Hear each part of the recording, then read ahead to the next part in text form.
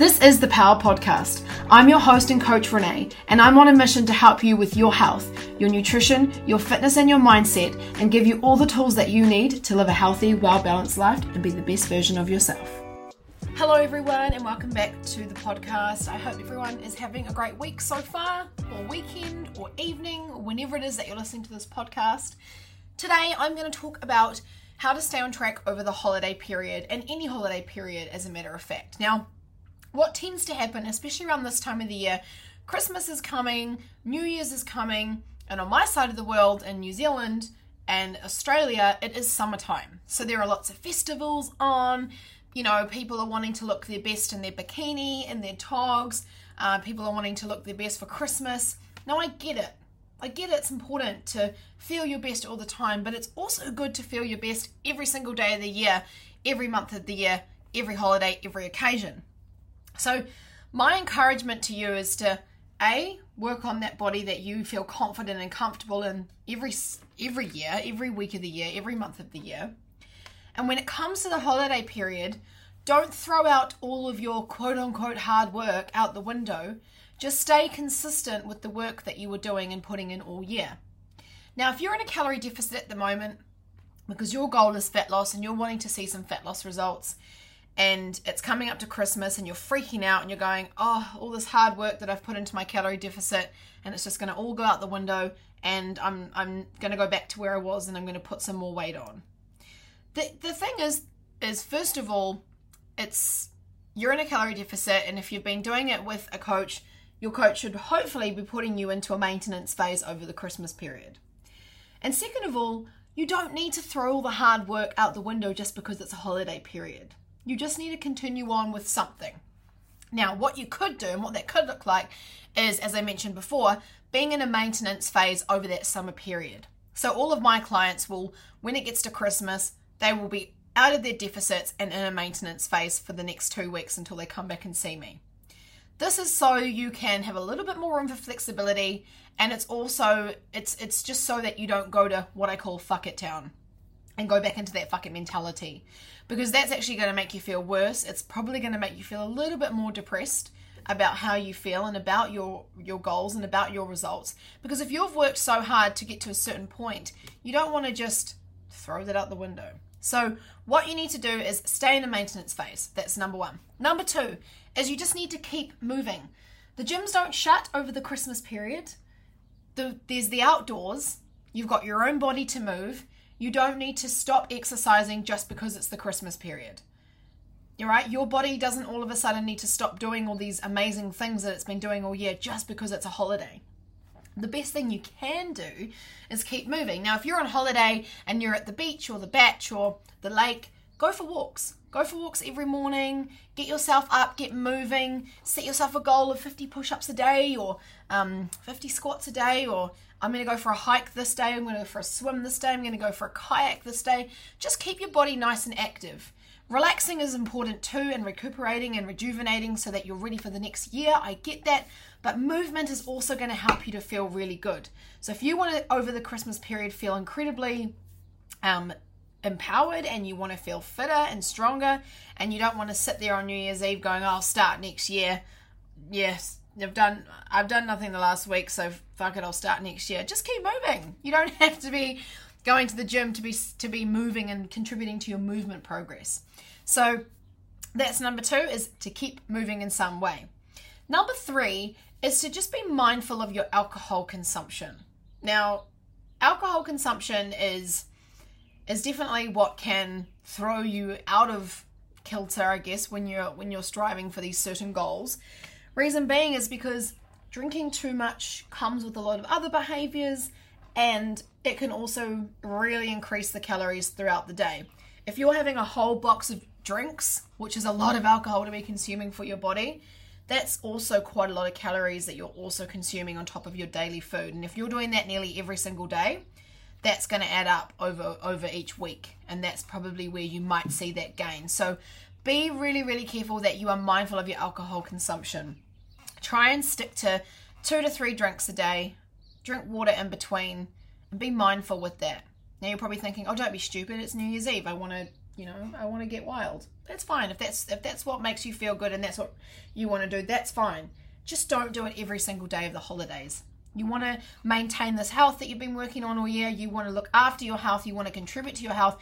You want to change your lifestyle and change your life and live a healthier life. Then drinking lots of alcohol is not really going to align with that. You have to find a really healthy balance with it if it's still going to be in your life. And I know that might sound a little bit harsh, but honestly, alcohol, it causes so many issues at the best of times. So drinking too much of it just because it's the summer period, it's not going to help you with your health goals, and it's not going to benefit you for a lot of other things as well. So try and be mindful of your alcohol consumption.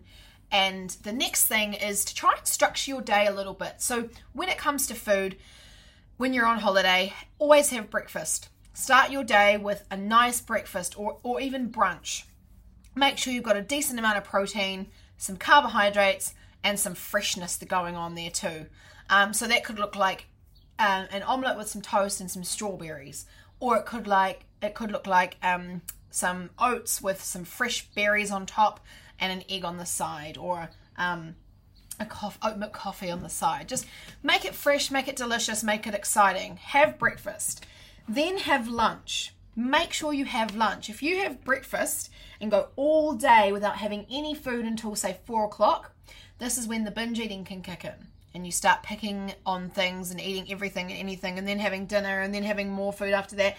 And that's when the binge eating can start happening, and those binge eating habits can start picking up over that break as well. And that's a habit you don't want to bring over through to the next year after your holiday. So having breakfast, having lunch, and then when it gets to the afternoon and evening, decide what you're doing. You're either having dinner or you're having platters.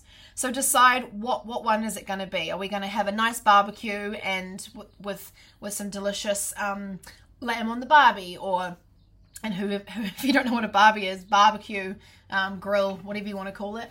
But it could be lamb chops on the barbie, it could be steak on the barbie, it could be fresh fish, it could be fresh crayfish, it could be, depending on where you are, it could be fresh salmon, whatever it is. Have dinner, okay, or have a platter.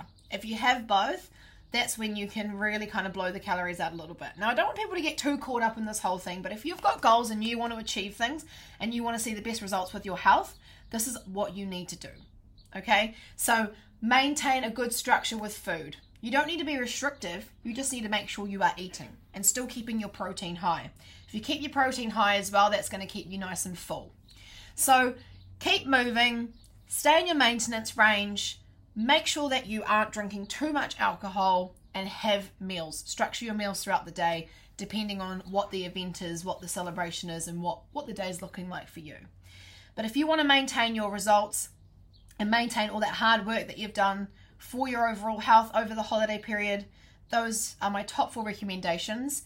And I know for a fact that you will maintain your results and you'll come back ready to rock and roll and go even harder the next year if you stick to those things. It's not like you're going without, you're just minimizing the amount of excess that can happen sometimes after going so hard before Christmas, restricting, only to find yourself binging on everything you restricted for 6 weeks before Christmas, but tenfold. So allow yourself to have the food that you want, but stick within that maintenance calorie range so that you're still going to be on track with your goals.